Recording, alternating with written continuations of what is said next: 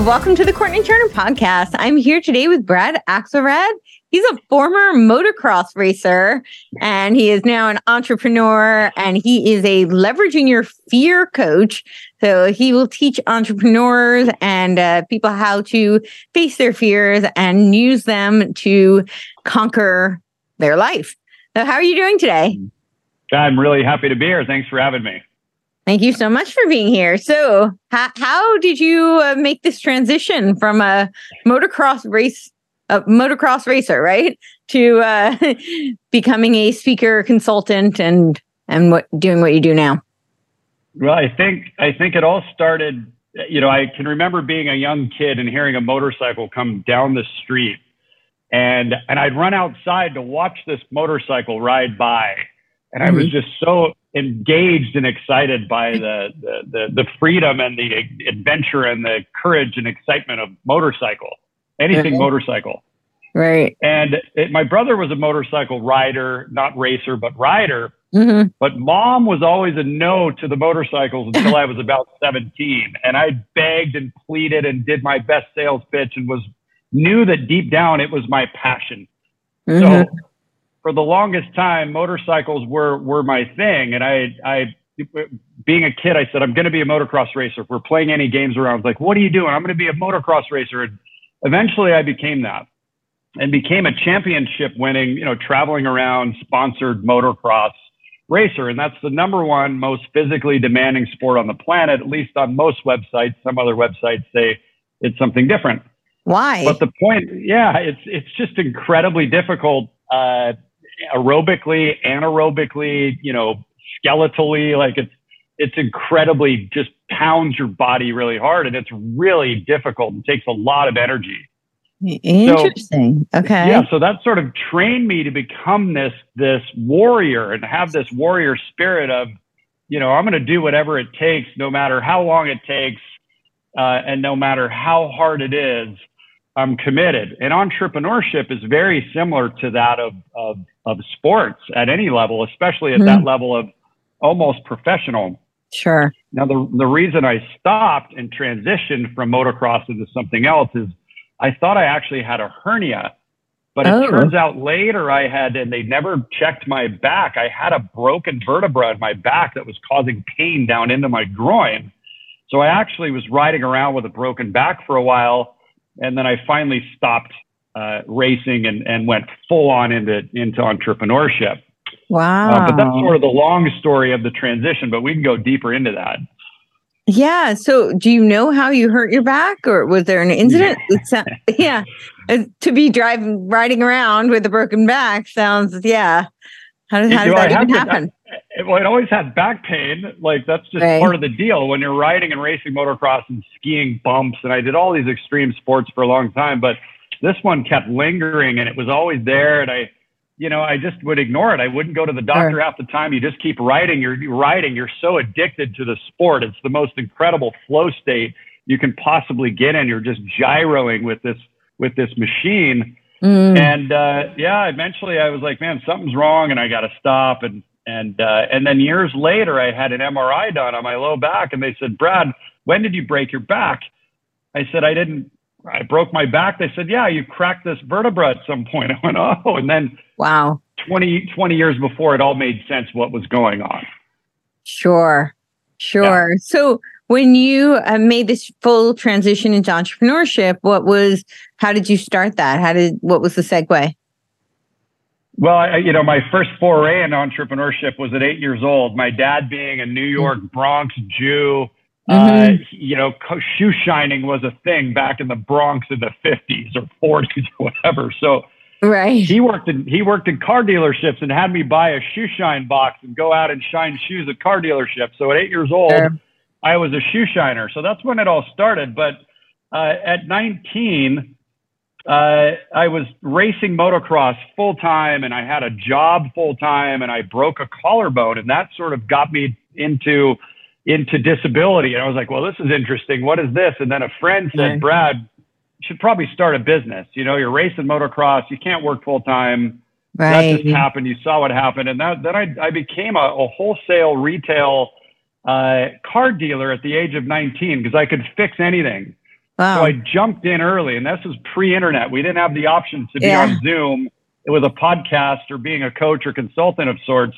Right. So it all started then. It gave me the time and freedom to, to hustle in life and to race dirt bikes and party or do whatever I wanted at a young age. Right.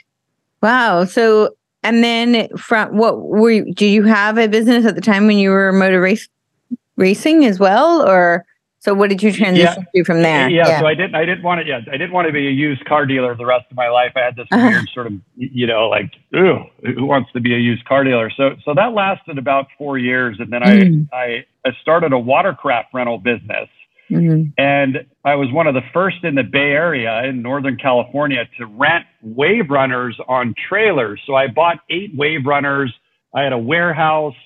And I was out doing all the marketing things, back then, again, pre-internet. It was newspapers. It was it was posting and screwing signs to poles, rent a wave runner.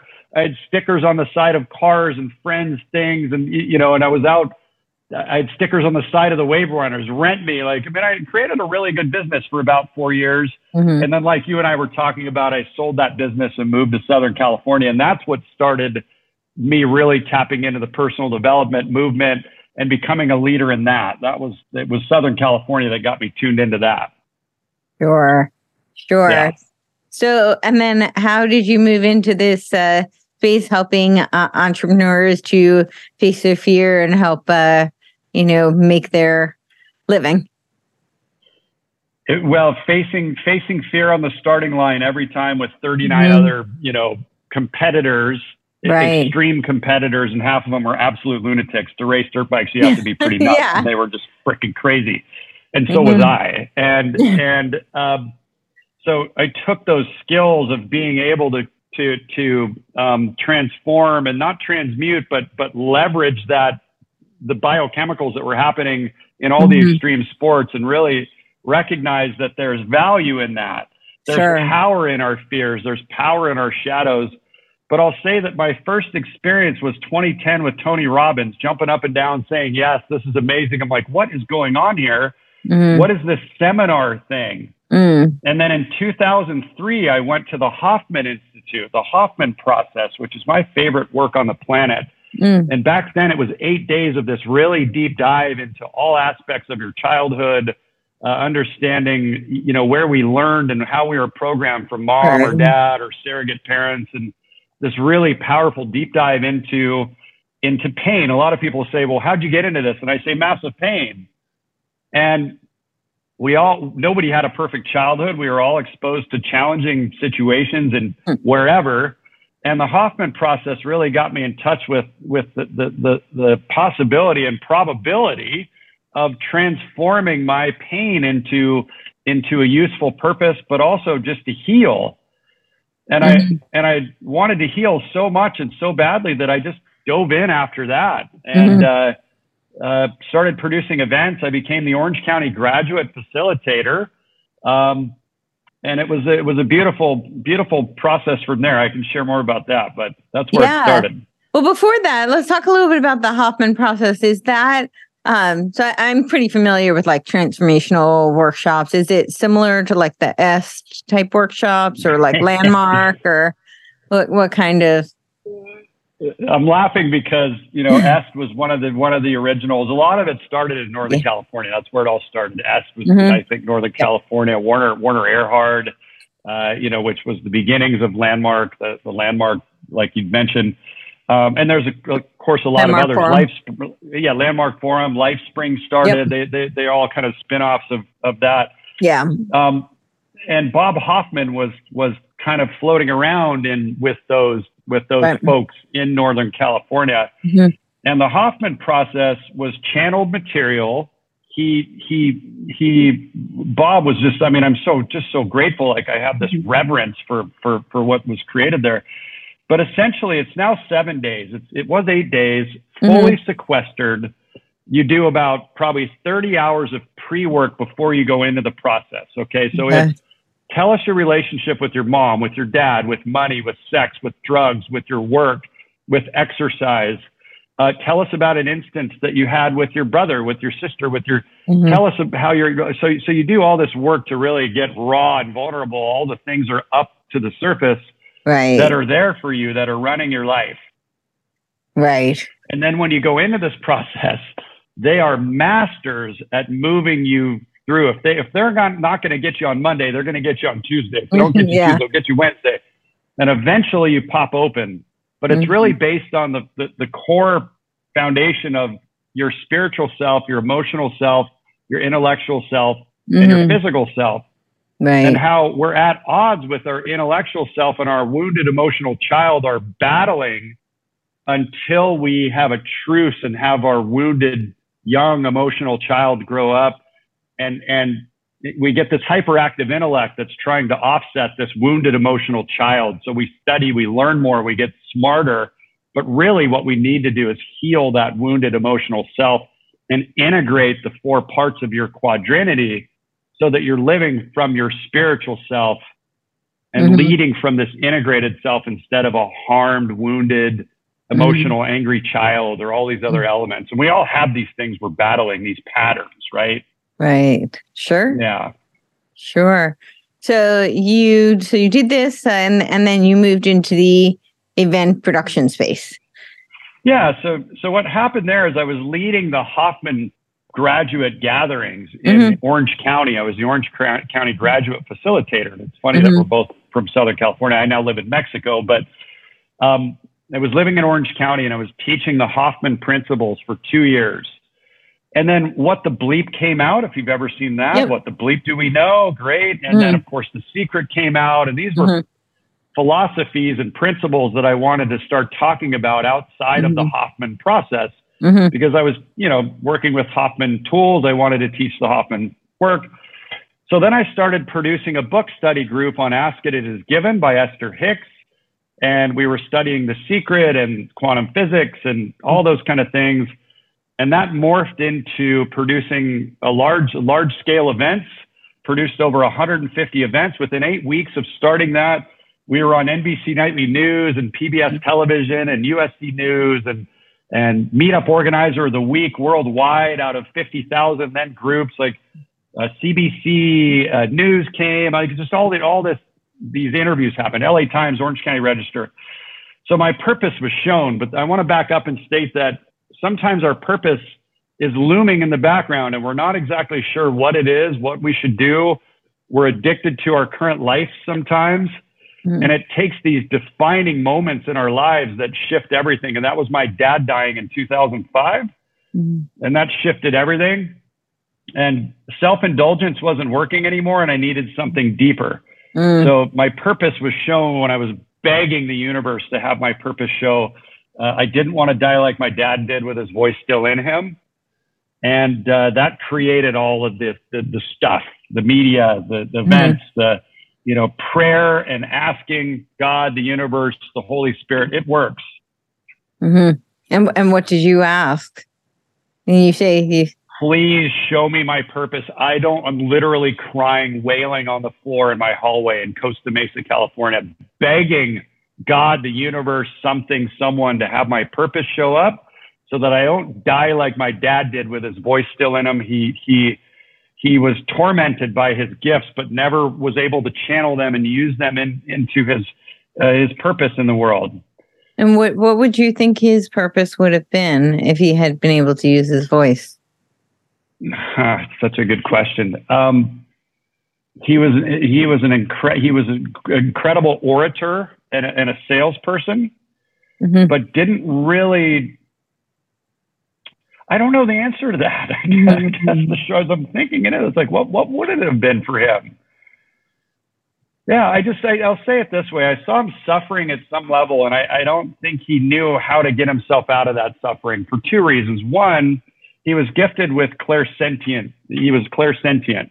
And clairsentience is the ability to feel, and I have that too. It's a form of a psychic ability.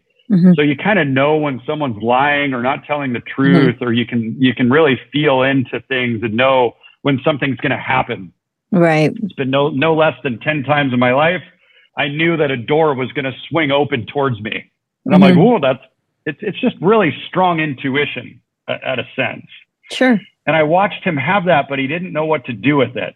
And then the second thing was really just that, he was an incredibly gifted human in many other ways, but he was afraid, and he stayed in this place of fear.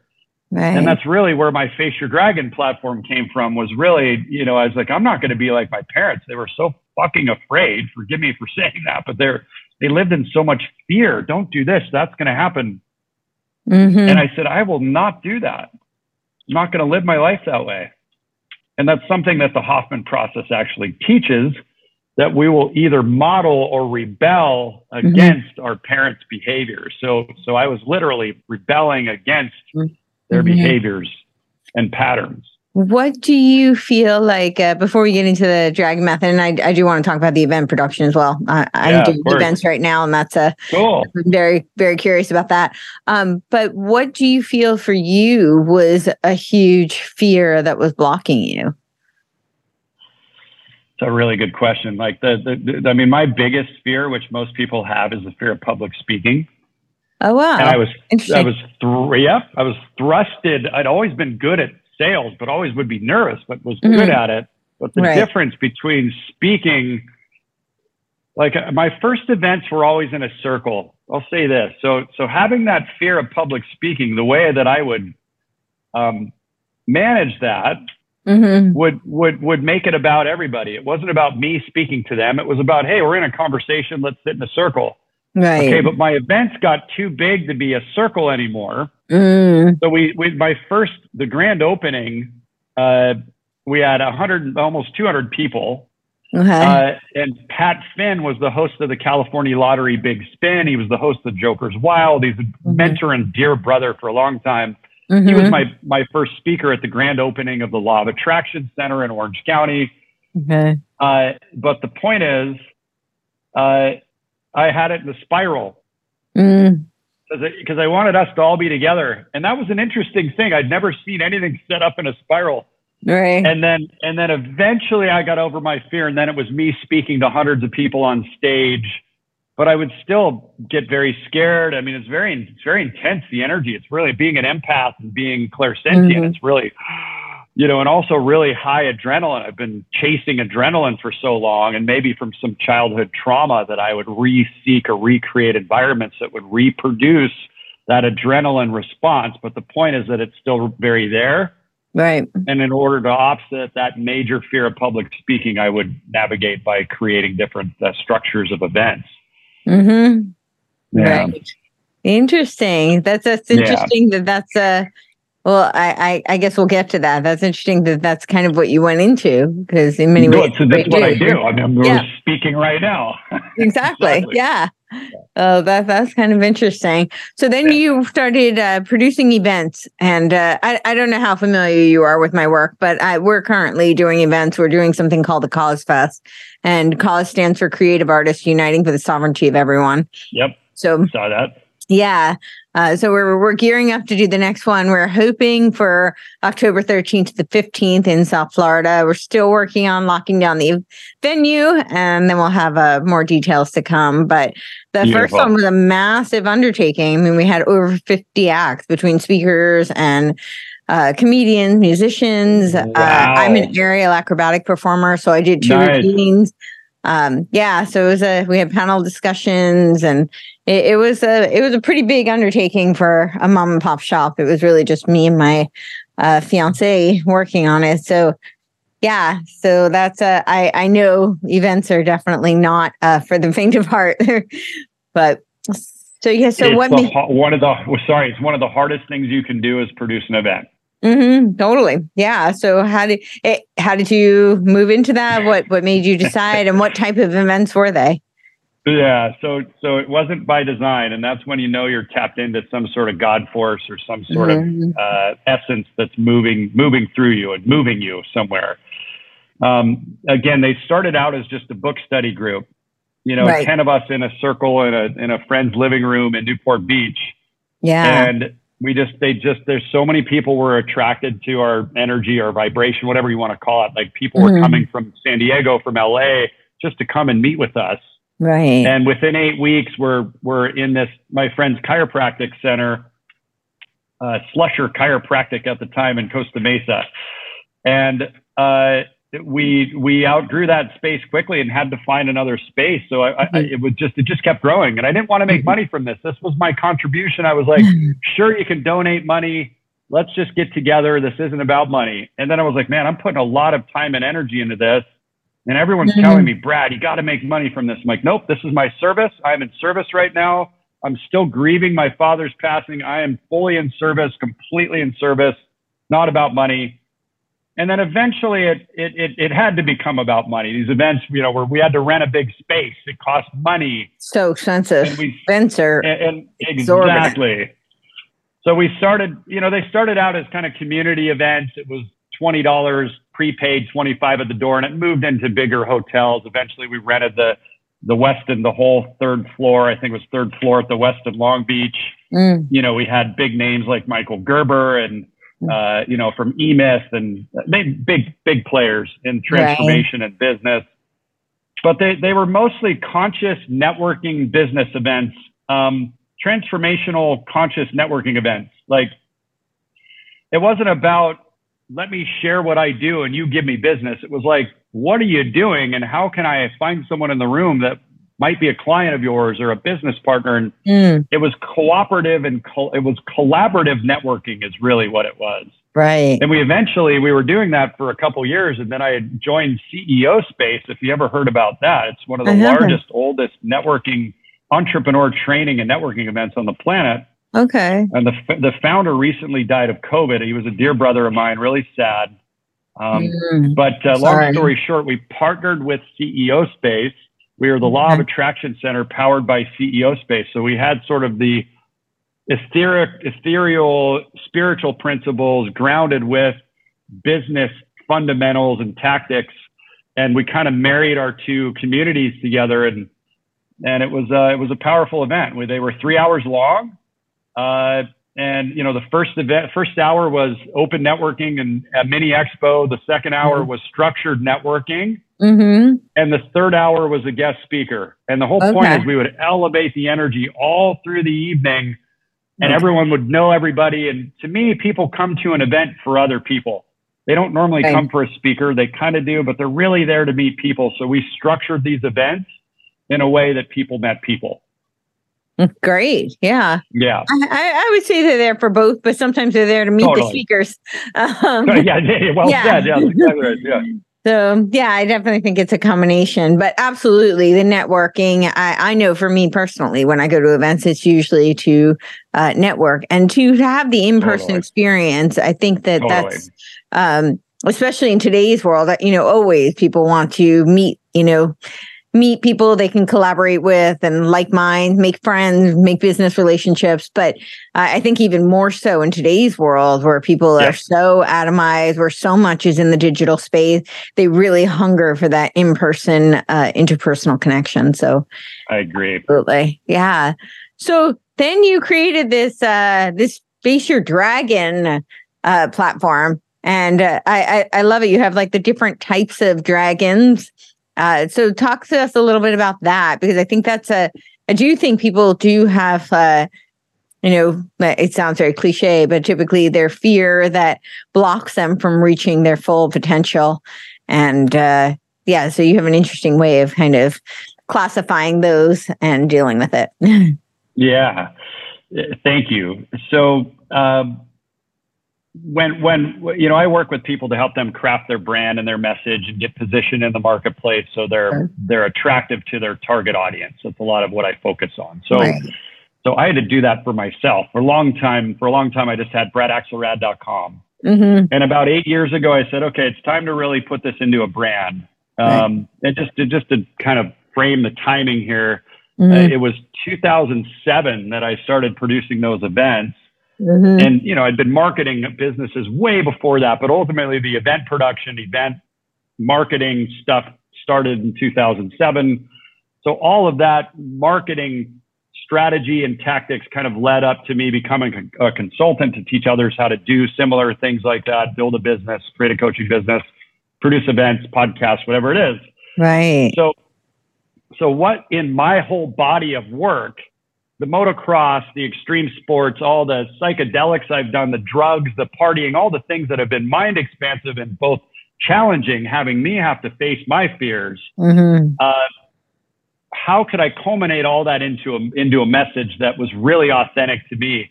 And I grew up with hundreds of dragons around my household my entire life. I had no idea the meaning. My mom was big into dragons and fantasy books. And then I saw Avatar and How to Train Your Dragon and started studying Joseph Campbell's work more and the hero's journey. And he was the first person that I heard say, you got to face your dragon. And I thought, wow, that's really powerful. And he's right. Nothing happens until we finally really get honest with ourselves and look within. And that can come many different ways. It can be death. It can be injury. It can be psychedelics or a challenge, a breakdown, a loss of a loved one, loss of a business, the pandemic. All these things create opportunities for us to look inside and to finally face ourselves, to find what's inside of there, to come back with the elixir that we can now use through our hero's journey, the arc of the hero's journey, to then be in service to others. So the Face Your Dragon message, like I said, it really had to do with seeing the dragons and then watching Avatar and How to Train Your Dragon. It's not about slaying your dragon. That's a different metaphor. This is about facing your dragon and having the courage to finally get real and look at what's happening within. Sure, we can point the finger. It's the government. That's important too. But what's more important is to really understand what's happening inside, because we can mostly impact our inner world. It's a little harder to impact the outer world. But what I've come up with are the 5 core main fears that keep people from creating the life that they want, the business they want in particular.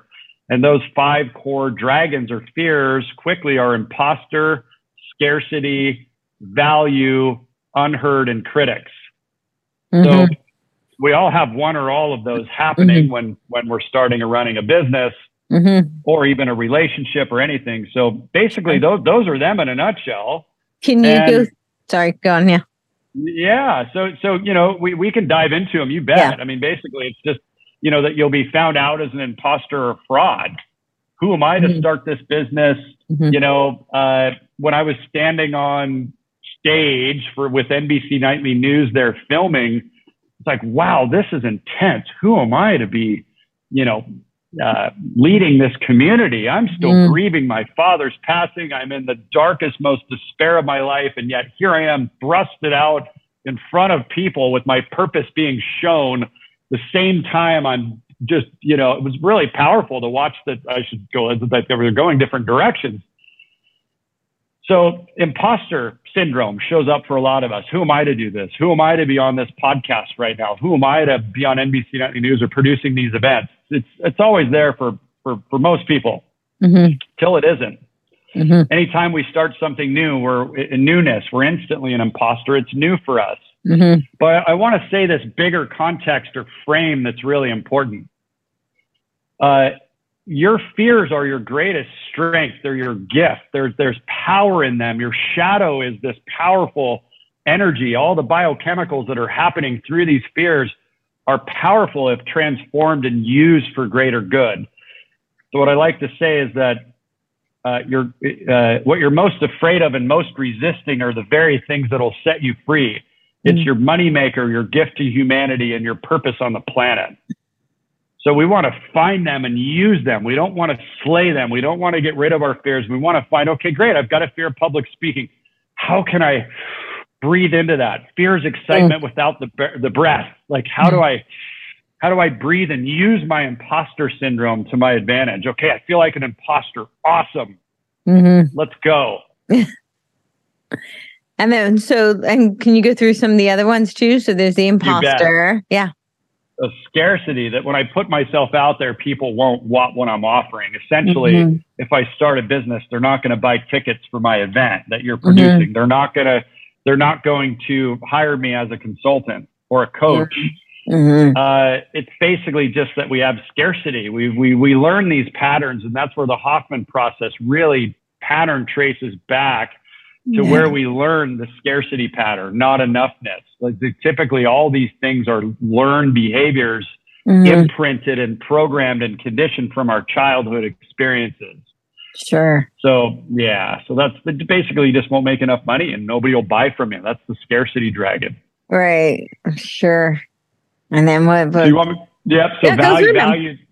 Yep. Let's go. So that value is the next one, basically. And what value is that you don't have the courage to charge what you know you're worth. So you get scared, you lower your fees. This person doesn't have money, and there's two elements to that. The other element is that I have made the mistake. We make the mistake sometimes of making an assumption that somebody doesn't have the money to afford our services, for example. And we'll say, hey, you know what, Susie, why don't I give you a discount here? I've done it so many times, and then I find out later they have a lot of money. So again, we want to value ourselves, value our offerings, and charge what we're worth. That's basically what that is. Yeah. Sure. Yeah. So the next one is, go ahead. Oh, no. It's very presumptive to assume that to assume what someone else's position is. Yeah. Because even somebody who may not have a lot may have wanted to spend that. It may have been like a sense of pride for them. Like they saved up to be able to do this specific thing. And you don't know. You just don't know where someone else is coming from. So, yeah. Never make the assumption that we know is what you're saying. Yeah. But I just, I feel like I'm very sensitive to that because you just don't know. Even like in, direct client relationships, somebody may feel like this is something they want to do for themselves and they've saved up to be able to do this. So when you're offering to give it away or reduce it, you somehow take away their value that they've put a lot of pride into investing. I also know, like when you give something away, I remember this when I did a research project when I was in high school on dream analysis. And so I had part of it, I did like a dream research group. So I would do a dream study, basically, where I would have a group and we would do dream analysis in this group. And my mentor told me, she was the founder of the Association for the Study of Dreams. And I was certified in her method of analysis, but she told me that it was very cool. But she told me that I had to charge even at $1 because otherwise people wouldn't feel invested. That, if I did it for free, I mean, now mind you, I'm in high school, I'm not a licensed psychologist. I'm not a therapist. This was a research project. My school did public research, but I'm a high school kid and I was a junior actually at the time. So I'm like, I'm not going to charge. This is just, part of my research.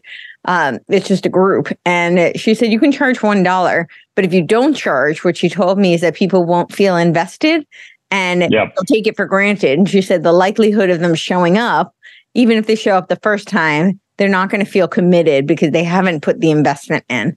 And that was it was just very interesting. And I think there's some truth in that too. Of course, not true for everything, but yeah. There's a lot of truth to that. And what's paradoxically true is that free is the most powerful word in the English language. So it's this weird thing of like, how do we create the value, but also free is such a powerful word. Like it's, totally agree. I use the word complementary a lot, but there's a lot of truth in what your English or your high school person was sharing there. Absolutely. Yeah. That was interesting. Okay. So it's value. Yeah. And then. Yeah. Imposter, scarcity, value. The next one is unheard. And basically that your tribe won't get you or understand the difference you can make for them. Okay. So, we all want to be heard. It's like one of the biggest sort of drivers of the human experience next to belonging is to be heard. Like belonging is the biggest driver. Right. I don't want to share about that for a second. I interviewed Jim Carrey's executive director for his philanthropic arm that he created. He asked Jim one time, he said, do you want to be involved or not? Basically, do you want armchair kind of philanthropy and if I remember right, it's been a couple years since I interviewed him, but on the Face Your Dragon podcast where I've interviewed people, but I said, what is the biggest driver of humans? What I think it is the fear of like social ostracization, like being ostracized and not being included. He goes, Brad, that's really close. It's actually belonging. And we all want to belong to something. And there's this driver that drives us to become part of whatever it is, cults or movements or church communities or teams or community. We unconsciously have this survival mechanism to belong. Yeah. And what I like to focus on with these dragons and other things, like what's underneath the driver of what's driving a human. And being heard is a really big driver for humans. Most of the time, a lot of our behavior is just being heard. We just literally want to be heard. No response, no coaching, no. So that's one element of it. But the bigger element here is, being unheard. When we create this whole message, build this platform, we create the marketing funnels, the Facebook ads, the courses, all the things. And we put it out and it falls on deaf ears. Nobody wants to hear us. And then that belonging kind of thing might get triggered a little bit. And right. It's all survival, primal, biochemical stuff happening, but unheard. Yeah. That's right. That one. So the last one is critics. Mm-hmm. That shows up in a couple ways, but that if you do achieve the dream, you'll be criticized or your personal life will suffer. So what that looks like is critics is social media. I forgot what you just call those people that comment. Anyway. Trolls.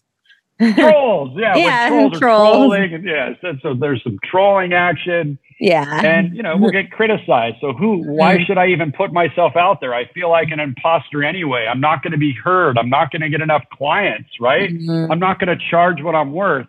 And then I'll ultimately be criticized. So why would I even start the business? Or why should I continue with the business? I should just put my tail between my legs and go get a job.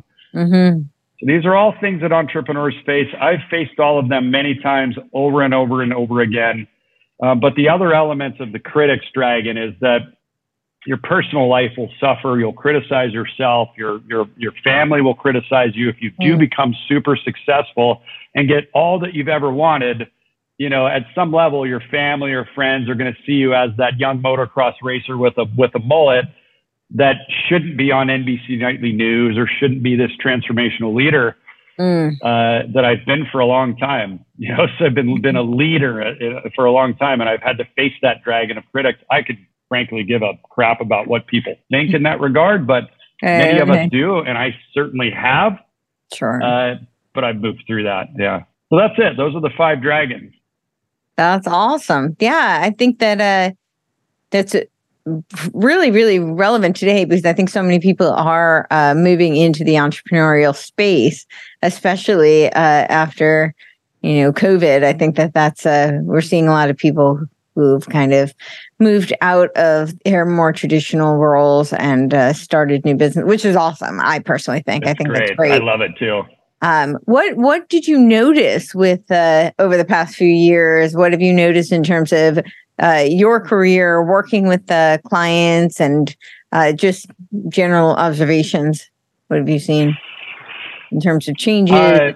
Well, it's interesting. I mean, I kind of pivoted when the pandemic hit. I saw such a big opportunity to play with the COVID breakdown, and I sometimes regret doing that. I saw some of my coach friends and transformational leader friends have the biggest years ever because everyone was so scared. They're selling all these products and courses. But I met somebody, I'd known somebody, but I met him again in the pandemic. And he said, Brad, we're in a COVID economy. And I said, wow, that's interesting. We are. Everything's shut down. We're in a COVID economy. Like, what does that mean? Pivot fast, pivot hard. And let me back up. We were producing biohacking events. We had a biohacking franchise event company that we were selling basically franchises for people to start their own biohacking community around the world. And we had sold a couple of them. And then, of course, COVID hit. And we were on track to sell about 10 of them. COVID hit. It shut us down. And it's like, wow, well, what am I going to do? So I jumped into PPE. I built a software platform to match brokers that had personal protective equipment with buyers. So suppliers and brokers, people that were selling. And I created a marketplace for PPE. Okay. And I jumped all into that and built this platform. But the point is, like, many people pivoted like I did. Regretfully, it was good. It was fruitful. Nothing like I thought it could be. But I saw friends making millions in PPE. I was like, oh my gosh, this guy just made $500,000, $1 million on one transaction. It was huge. Wow. But it was huge money there. I know people that did 50 million in a year in PPE, just huge money. So I think what really happened though is that it got people familiar with working from home. I've been working from home for the most part, for 20 plus years. Right. And it got people aware that is possible. It got people familiar with Zoom. It got people to become entrepreneurs, like you said, which to me is the biggest gift anyone could give themselves, is to break themselves free from a job. And to get out there to live a purposeful life that's meaningful, and to not be just a cog in the wheel running in a hamster wheel for someone else, making somebody else rich instead of yourself, and not having a sense of purpose, but just grinding. A lot of that purposeless work leads to addiction and distraction. That's something I like to speak about a lot. So I think people got to face themselves in the pandemic, and I watched a lot of people really crumble under the pressure of needing to pivot. I watched them crumble from having to be with themselves, like actually having to look at themselves and to be with themselves and to be with their family, but more importantly, themselves. So a lot of people turned to drugs, alcohol. A lot of people went the other way. I went the other way. I was walking twice every day. I was like, I'm getting my immune system as high as it can possibly be. I'm going to be as healthy as I can possibly be. And I got super into health. Like that was the direction I went. So you could see people's inner narrative and their programming, their subconscious programming during the pandemic. If they didn't love themselves, like one of my clients, she's teaching about self-love. So that conversation is really up for me. Yeah. If they didn't love themselves, the pandemic was really hard. If they weren't self-reliant, they were crumbling.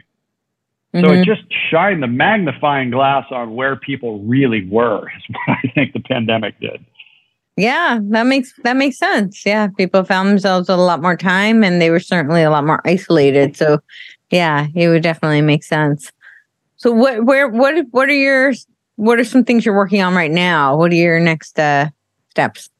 Yeah, well, I want to share something that I got pulled into that was kind of interesting. So I noticed that the podcast can be somewhat about politics, and I'm pretty down the center there, but that doesn't matter. I was actually the acting COO of the Independent National Convention.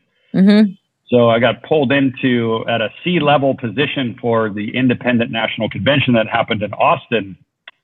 National Convention in April. Politics, the independent political party. Oh, okay. Okay. Yeah. So I was the acting COO for the Independent National Convention for a minute there. That was interesting to see behind the curtain of politics. And then now, mind you, this is independent politics. So, Tulsi Gabbard was there, which she doesn't seem very independent anymore. But there, a lot of people that have I watched a lot of people shift and move.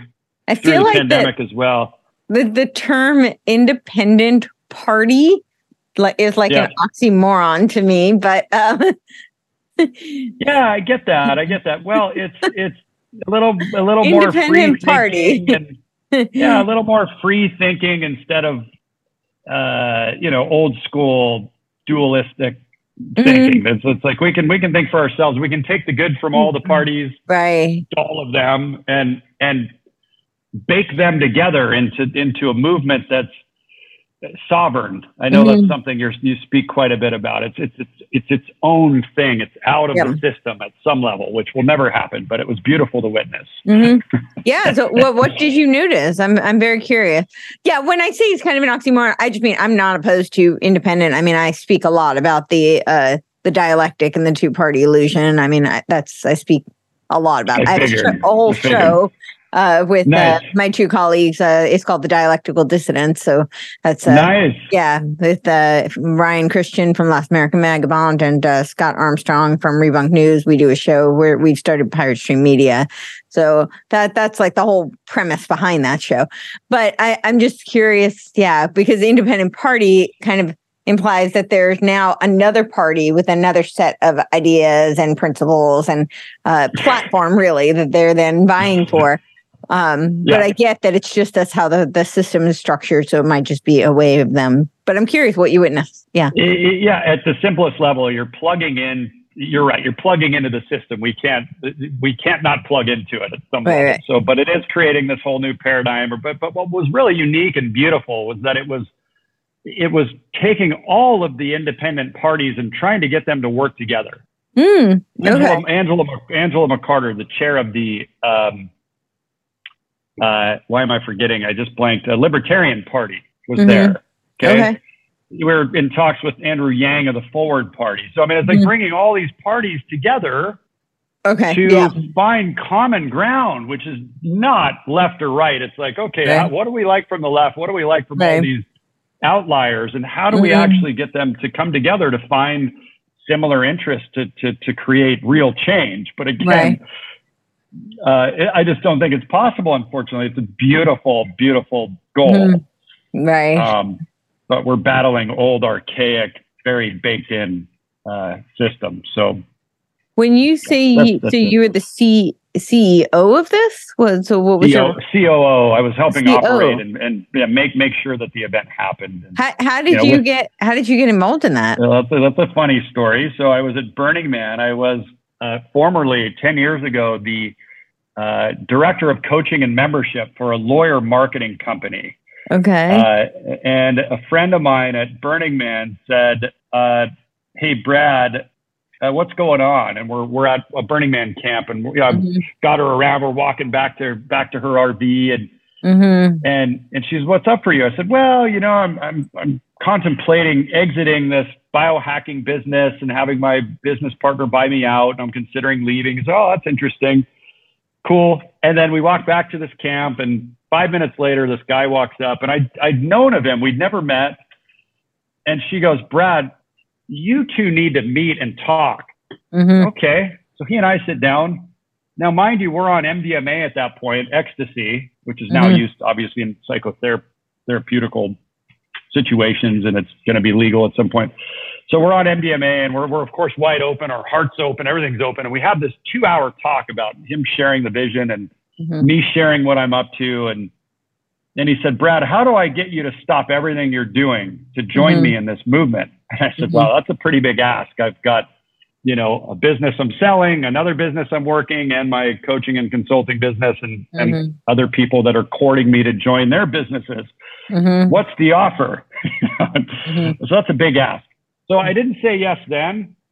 That's near Reno. I took a couple-hour ride down to Mammoth. I spent a week in Mammoth by myself after Burning Man, and entertained a couple of these things, and then made the decision in a hot springs looking out over the gorgeous valley that I was going to step down from the biohacking event and join this movement. So that's how that happened. Oh, okay. Interesting. I was recruited to join it. At Burning Man. At Burning Man. Wow. That's very interesting. Some of the most powerful people I have ever met are at Burning Man. It is the most powerful networking on the planet. Yeah. Nothing comes close. Yeah. Very, very familiar with, I know lots of people who have been. I have not been, but I know a lot of people who have been. Yeah. Have you gone many times? That was my third time. Okay. Yeah. So I'm getting up there, starting to get up there. It feels like, okay, I'm a little more of a veteran now, Would you plan to go back? I do not. I just moved back to Mexico. We move into a new place here tomorrow. So we're focused on that. And then also making it back. Next time we go back to the States will be for the Association of Transformational Leaders, which I'm a founding member of in Southern California. And that's in October. So we're planning to go back for that and just get settled and work. I've been traveling around the last couple months and really excited to ground a little bit here. So first I want to ask about the Transformational Leader Group. So what is the goal of that? Well, it's mostly to get transformational leaders together to share best practices, to heal. I've been a founding member for 15 years of that. And it's really just getting, we've had people like Eckhart Tolle there, Michael Beckwith. I mean, Stedman Graham was there at the last one. I mean, very, very big players in the world come together every 6 months, and we have fun. We play. There's about 100 people there. Mm-hmm. And, we have speakers, lunch, dinners. We're just together. Mm-hmm. We do a lot of fun stuff, pushing us, healing us, recharging us, networking. Yeah, right. It's really powerful. Very cool. And so what made you move to Mexico? I hate the winter. And people laugh when they say, you lived in Newport Beach. I mean, how cold is that winter? And I'm like, it's too cold for me. I'm wearing freaking gloves and the hats and so I'm in a short sleeve shirt, of course, shorts, and I had to put a shirt on for this. I try to never wear a shirt if possible, but I have to wear a shirt. So So you moved to Mexico for the weather. What do you know for the weather? What? Yeah. And and it's amazing. Here, I'll show you the current place that I'm in. I mean, this is partly why I moved here. I've ocean view, right? Like it's this would be a $8,000 place here. Right. And so we're moving tomorrow into one of the most exclusive places in Mexico, where some of the largest titans of industry, Mexican and Latin titans of industry live. Like it's a gated, exclusive yacht golf course community. And, we're going to be living that place we're moving into would probably be $7,000 or $8,000 in California. It's nowhere near that here. Right. So the quality of life is great. I like learning Spanish. I speak decent Spanish. My girlfriend's here and she's Mexican. So we're, going to split time between here and California and traveling. We can travel all over Central and South America from here. And so plus I need adventure. was kind of bored of the States. Been there, done that. It's nice. I like a lot of things about it, but I needed something different. What do you notice is different in, the lifestyle, the people, the mindset, way of life. A lot of guns. I'm laughing just because the first thing that comes up, like there's so much military here now. They are not messing around. The National Guard's here. Police is more. Yeah. So I think it's actually as safer than many parts of the U.S. But the culture is obviously much. It's more Catholic. I'm not religious at all. I believe in a sense of God or something greater than me. I have no idea what it is, but there's definitely something. But the point is, like, they're very religious, very family centric, church centric, much more simple minded, and there's beauty in that simplicity. But also I feel that there's the possibility for expansion for a lot of them that I think is coming. The internet's here, which is good. It's just a beautiful space and place to spend time. And the people are beautiful in their own way, and they're very passive aggressive in their own way. They have their own cultural patterns and things. It's interesting to observe. Yeah, I would imagine so.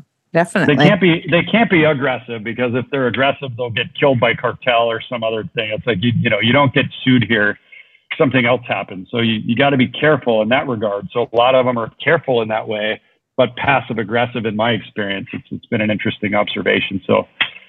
Oh, that's very interesting. Yeah.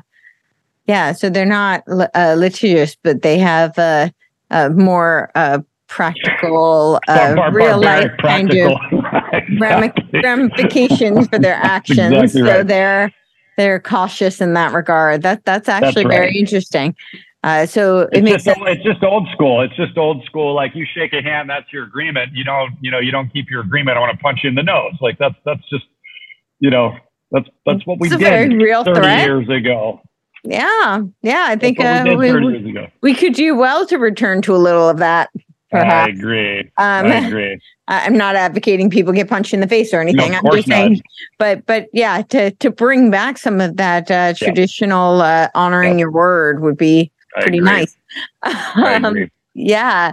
So because your work deals with the facing the dragons and this, We all have internal fears. I think currently, of course, I think that's just a inherent plight in humanity. But I think that we have especially recently, there has been just a heightened sense of fear, pervasive throughout, certainly in the States. And I do think that is by design. They use fear as a control mechanism. So what have you noticed that has increased, and how people are dealing with that, and how that's affected lifestyles, entrepreneurship? Yeah.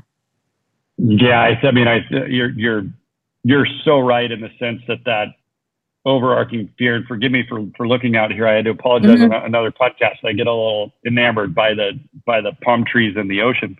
Yeah. It's unfortunately everywhere, and fortunately the same. People are finally waking up to their own divinity, their own sovereignty, their own need to take their own well-being into their own hands, whatever that looks like, to diversify, to plan ahead. As Don Miguel Ruiz said on podcast number 1 of the Face Your Dragon podcast, he says, fear is completely normal. It's when it becomes irrational that it's the problem. So it's useful, and it's crazy to watch how many people are in more fear. Their nervous systems are so much more in fight or flight. It's like we used to have a little cushion. Now we're almost maxed out, and it's like people are losing their shit on the freeway or on airplanes, so there's this low level, consistent, constant fear that is definitely there. So we're just maxed out. And it's important. Self-care is more important than ever. Just creating that sense of self-reliance can ease some of that. But when it tips over into like prepping, and it's like you can see people's inner world just being projected out into how they're navigating their fears, right? Nothing wrong with being prepared, but full-on prepper to me feels a little bit extreme. I'm just picking on that as an example. And also there's the side of me, and I hope people have this can really take this in. This is so important, I found. Having trust that no matter what is happening is absolutely perfect, and surrendering to God's divine plan, knowing that in the end, surrender, even if you were to get killed, we have a nuclear bomb happen, Russia attacks, invades, whatever it is, like trusting that that's part of the process, and trusting that we're going to go somewhere after we die. Who knows where that is, but trusting in something greater than us, and having that faith that, surrender's key. Just freaking surrender, trust and surrender. Right. Yeah. I think there's definitely a lot of truth in that. I think that we're also here to do our part. So, I think that there's, so you don't just surrender without any action. You don't just trust the plan, even if it's God's plan. Like you're here for a purpose, right? So I do think there's a sense of if you feel called to prep, I think people should prep. They're taking the action that they can take. And when you talk about like personal sovereignty and taking personal agency, that's a way that people can do that, and not only for themselves, but for their loved ones, right? So for sure, nobody's going to prep everything, but people have different skills. So they may prep, a farmer may have certain crops that they prepare and that they can provide, and then they can trade with, their neighbors if need be. That's just one example, but it's I think that is a way that we can all be resourceful and take some sort of personal ownership. Yeah, and that will lower the fear. But again, back to Miguel Ruiz's comment of fear is completely normal. It's a rational fear that's the problem. So we need to look inside and make sure that we're what's our driver again? What's our come from? Where's it coming from that's moving us into these things? And most of the time it's fear. in my experience. So people will call it intuition. Most of the time it's fear. So yeah, I think we need to move from a place of agency and intelligence, but also look inside and face our dragon of, well, wow, is this a rational fear, or is this, is it a real threat, or is it all made up threat? Right. Sure. From propaganda or from your neighbor that's crazy, and who knows? Right. Well, yeah, I think there's a lot of both. So yeah. True. Yeah, they're definitely worth assessing for sure. Agreed. Yeah. So what's next on the horizon for you? So what's next? Yeah, great. I didn't really answer that. So after exiting the Independent National Convention, I've jumped back into the Face Your Dragon platform, which is really focusing messengers to find their core message and put the mechanisms in place to share it and make money sharing it. So whether that's creating a podcast, writing a book, building a website, a marketing funnel, how to generate, how to structure the business and then generate the traffic to expand the business. That's what I focus on. And so that's called Courage in the Client. So I've got a quiz, a courage quiz. I'm all about courage. Everything is courage. That's where it's at. If we don't have courage, we've got nothing. What does courage mean to you? Yeah, it's a great question. It really means it means feeling the fear and doing it anyway. It means assessing the situation, having the bravery, which is another word for courage, like to look inside and say, what is it that's really driving me? What am I afraid of? Can I use this to my advantage? And will it serve others if I can face my dragon enough to use it as part of my mission? Right. So I help messengers with a mission craft their message and make money sharing it. Yeah. Yeah. So the making money part, how do you feel that what are your thoughts about that in this current milieu? I feel like, finances have shifted a little bit, right? 100%. Yeah. Yeah. So again, back to the dragons, are we charging what we're worth? Are we living in scarcity? So check in with those as you're building a business. But truthfully, it has shifted a lot. People, I think, have far less discretionary income. They don't have the ATM, the HELOC ATM, or the cash out refis anymore to tap into. The government money slowed down and stopped. We now need to be much more self-reliant than we were in the pandemic, which was kind of paradoxical again. It's like, wait a minute, we're all shut down. We're not, but there was money flowing. A lot of people had money. We had a good run for a while, 10 years. People were equity. They were equity rich, especially in the pandemic. Things have changed. Auto value prices went up, rents went up. Everything's changing. Interest rates have shot up. Debts shot up. Credit card debt. I think it's gonna get really ugly soon. Banks are gonna keep going out. I'm hearing murmurs of bigger banks maybe gonna shut down soon too. So another reason I moved to Mexico, just in case, not as a prepper, but as a potential, hey, could I live at another place? I've lived in Costa Rica. I've lived in Mexico in the pandemic. This is my second time living here. Okay. So I'm looking at other places outside of the U.S. to be a digital nomad and to understand another language if I did need to flee the U.S. Not out of fear, but out of preparation, like we were talking about. So, and it's awesome. But yeah, I think the market's going to get really bad soon. I thought it was going to happen 6 to 12 months ago, but I think it's just a little delayed. Yeah. So that's what I think. So what will that mean for people, for entrepreneurs, for people who, don't make necessarily a fixed kind of income, whether that be, from a corporation or a, government job, like people who are entrepreneurs, essentially. It's a pretty precarious. You don't have a guaranteed paycheck each month or week or however. So the question was, what does it mean for them? Is that what you said? Yeah, really. How do you think things are going to change for them? What is it going to look like ahead? What can they do maybe to adapt in this type of a climate? What are some strategies, suggestions, or what do you see? Well, I think sort of emotionally checking in with attachments to the days of old and being willing to pivot and change and diversify and try different verticals, different business models, different marketing strategies and tactics.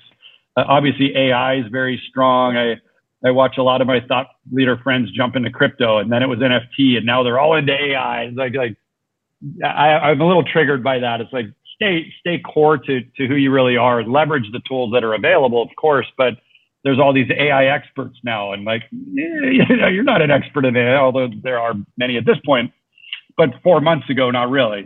2 months ago, not really. So anyway, move with the trends is important. Understanding AI is important. I use AI. I have a weekly mastermind with a friend that we discuss AI. He's a big into it, and I'm learning as much as I can.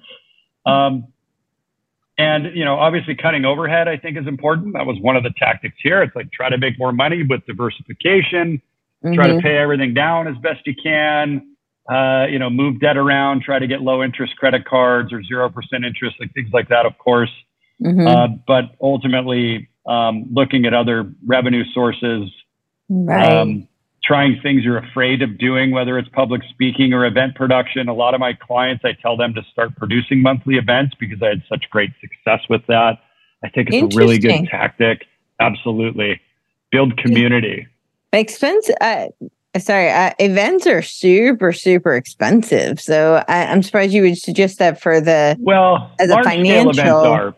Yeah, large scale events are. I'm talking a small, microphone, no audio, maybe a screen and a projector, but a very simple, low key event. Like intimate type, Yeah, intimate, 30 to 50 people. Build community, build your network, be in service more than anything. And we haven't really discussed that. A lot of people are focused on what they can get from somebody. But what really works in networking and in business, in my experience, is being a connector and focusing on what I can give and who I can connect them to. So be in service first and foremost. Make sure you're serving and providing value to people. That's really the big shift at this point. We need to go above and beyond. Most of the time, I work with my clients in 3 different ways. It's either I do it for them, I do it with them, or I teach them how. And I'm even on the teach you how people. I'm rolling my sleeves up and working with them now. So I've shifted my model a little bit where I'm not changing the pricing. I'm just adding more value. I think people need more support right now. They need a little bit extra. Yeah. So I'm giving that. Yeah. Well, that's awesome. Yeah. Intimate event. I think they're really needed. I mean, the events, we're doing our bigger scale. They're definitely not they're really expensive. But I think it's super, super important. People need to be face to face in person right now. Agreed. I'm curious, you brought up AI in several regards. So I'm curious your thoughts on AI. You seem a little hesitant. You've got some concern. Of course, but you said you also think that it's important to utilize the tool. So what are your thoughts on AI and the future, and how does that affect entrepreneurships and thought leaders? And what are the benefits? What are the concerns? A great question. So, I mean, obviously there's opportunity in it, both in creating business that's about AI, picks and shovels versus using the AI in your business. I think it's a necessary skill to learn. Sure. I think it's really, really important that we all have the basic understanding of what's happening and what's possible. I mean, I used probably 6 different AI tools and different types of social media or content creation. But in particular, like content creation is great. Like I'm working with clients now and having them, we'll come up with their core message and put some of that core message into AI and say, hey, write a blog post about this pain point or whatever it is. And then we're sort of creating email copy using AI and having it, could you write these quiz results better, or anything. So there's great power in using it. Right. A lot of people think it might take over. And I mean, I guess it could at some point. There's definitely that, if you saw Terminator 3, I think it was, where AI basically took over. What was it? Not HellNet. What's it called? Something net. Anyway. Cybernet. Kind of like Skynet, Skynet. Yeah. Wasn't it? Was it Skynet? I'm saying it's like Skynet. Yeah. Skynet is Elon Musk's thing. Yeah. Those are the satellites, right. I don't know what that one was called, but it's kind of, to me, it's like Skynet. Yeah. Yeah, it just takes over. Yeah. So no, again, I think study it, learn it. I think it will remove some people's positions. I think copywriters are going to become a little less needed because we can use AI driven copy. But I have my friend, he's writing code with it. He's creating graphics. I mean, we're using it for some graphical stuff, but I watched him, the guy that I'm meeting weekly, build an entire website, all the code. Now he's brilliant and teaches people at really high level how to create this. So he's plugging in using AI to build out elements of the website. So if you're not that technically savvy, it might be a little over your head, but using it for copy and for graphics, just at the simplest level is, and I'll use it for synonyms. Like, what's another word for acknowledgement? What's another word for intuition? Like, I'm able to use it for things like that when I used to have to dig through the internet or use other web tools. So it's really useful. Sure. Yeah. No, definitely. There's absolutely, the tool itself is, I think, neutral. It's what's behind it, what's the intention, and whose hands is it in? So that's right. Right. Those are the questions, at least in my opinion. Yep. Yeah. Well, this has been awesome. Do you have anything else that you want to share with us? Yeah. Well, I think we need to be courageous right now. We need to look within, and again, looking without's important. We want to know what's happening around us. We want to have awareness of what's going on in the world and where we need to move. Sure. Physically or metaphorically, what moves we need to make. Yeah. But I think at this stage we're through the sort of shock and the trauma of the pandemic, even though it's still in our nervous systems at some level. Definitely people still are a little more activated negatively, like it's still very present. But I think we're on the other side of it. And now it's time to take our power back. We've got to get back in massive action, intentional, aligned action. And it's up to us to be courageous, to look within. And it's our time again. We were locked in before. We had no choice. Now we have no excuse. We need to get in massive action and make it happen. So part of that can be, go ahead. Oh, sorry, what were you going to say? Part of that can be done. I've got a quiz at couragequiz.com that helps you discover the number one hidden fear stopping you from earning what you're worth. It's a pretty cool quiz if you want to go check that out. And then, of course, faceyourdragon.com, which is a great place that I've interviewed incredible celebrity thought leaders. Gay Hendricks, from the Big Leap, Don't Sweat the Small Stuff, Christine Carlson, Don Miguel Ruiz of the Four Agreements, my friend that produced What Dreams May Come with Robin Williams. He's a Hollywood producer. He's on there. Barnett Bain. It's really great conversations. This is pre-pandemic, a lot of these interviews. Sure. But helping you understand how fear is really keeping you stuck from taking the action you should. Yeah, absolutely. And fear is definitely a tool that's been used just to control and program. So true. Yeah. So that's what I was going to ask you is because you referenced the pandemic and how we were locked in many ways, literally. Many people were, especially here in California. So I know what that was like. But now it's our time to break free. There has been talks of, I don't even think there needs to be, talks of. We just look through history. They tend to use traumatic events as a form of control mechanism. So what are your thoughts about the next time there's some sort of an event and they try to use fear porn Do you think that people have learned? Do you think that people who are using these tools to face, the demons or the dragons, as you put them, within, will be better equipped to not to be controlled the next time? What are your thoughts? That's a fascinating conversation. I mean, it could go one of both ways, which you're well aware of. Either it programmed everybody to follow along well, right? Or they're going to say, no way, you're not doing that to me again. We see your game. So it's and you can see that divide even politically between the two sort of paradigms of thinking there. Right. But I didn't get the vaccine.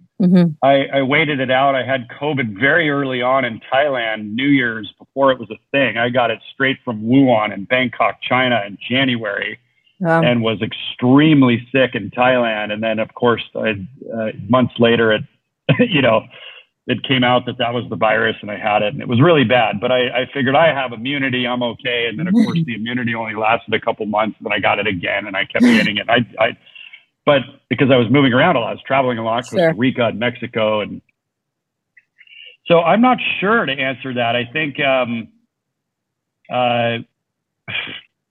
it's so hard to say. It's sad that we're in this state, this place. And I pray that we continue on the path of our own agency and sovereignty. And that's kind of all we can do. I think the short answer is we can't rely on anyone else or the government. And this is sort of the libertarian in me. That's, I'm a registered independent, but that libertarian thinking is definitely there for me. I take bits and pieces from all thinking and try to stay out of one frame of thinking. There's great benefit in all of them. So yeah, staying open, sovereign, and in action around making sure we're okay and others are okay. I think it's not so much just about me. It's like, how can I make sure we're okay and other people too? How do we work together collaboratively to make sure we're all okay? That's what I think. Yeah, absolutely. Well, especially, those you are in direct contact with, for sure. Exactly. Take care of your loved ones. Take care of yourself. Yes. Take care of your loved ones in whatever way possible. Yeah. Neighbors. That's right. Absolutely. Yeah. Well, Tell everybody where they can find your work and where they can go to your events and how they can give them a website to find their dragons, all that good stuff.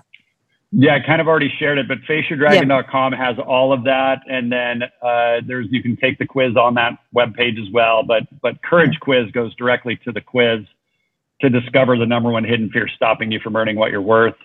It really is a hidden fear. We don't know what it is. And it's good to find out what that might be that's keeping you stuck, so that you can make some changes. Yeah, absolutely. Well, thank you so much. I'll post a link to all of that, and awesome. We'll be in touch. Yeah. Courtney, thank you so much for having me. It was truly an honor and a blessing. I'm really grateful to share with you and your audience here. Thank you. Thank you so much for being here, and thank you for all you're doing. Likewise.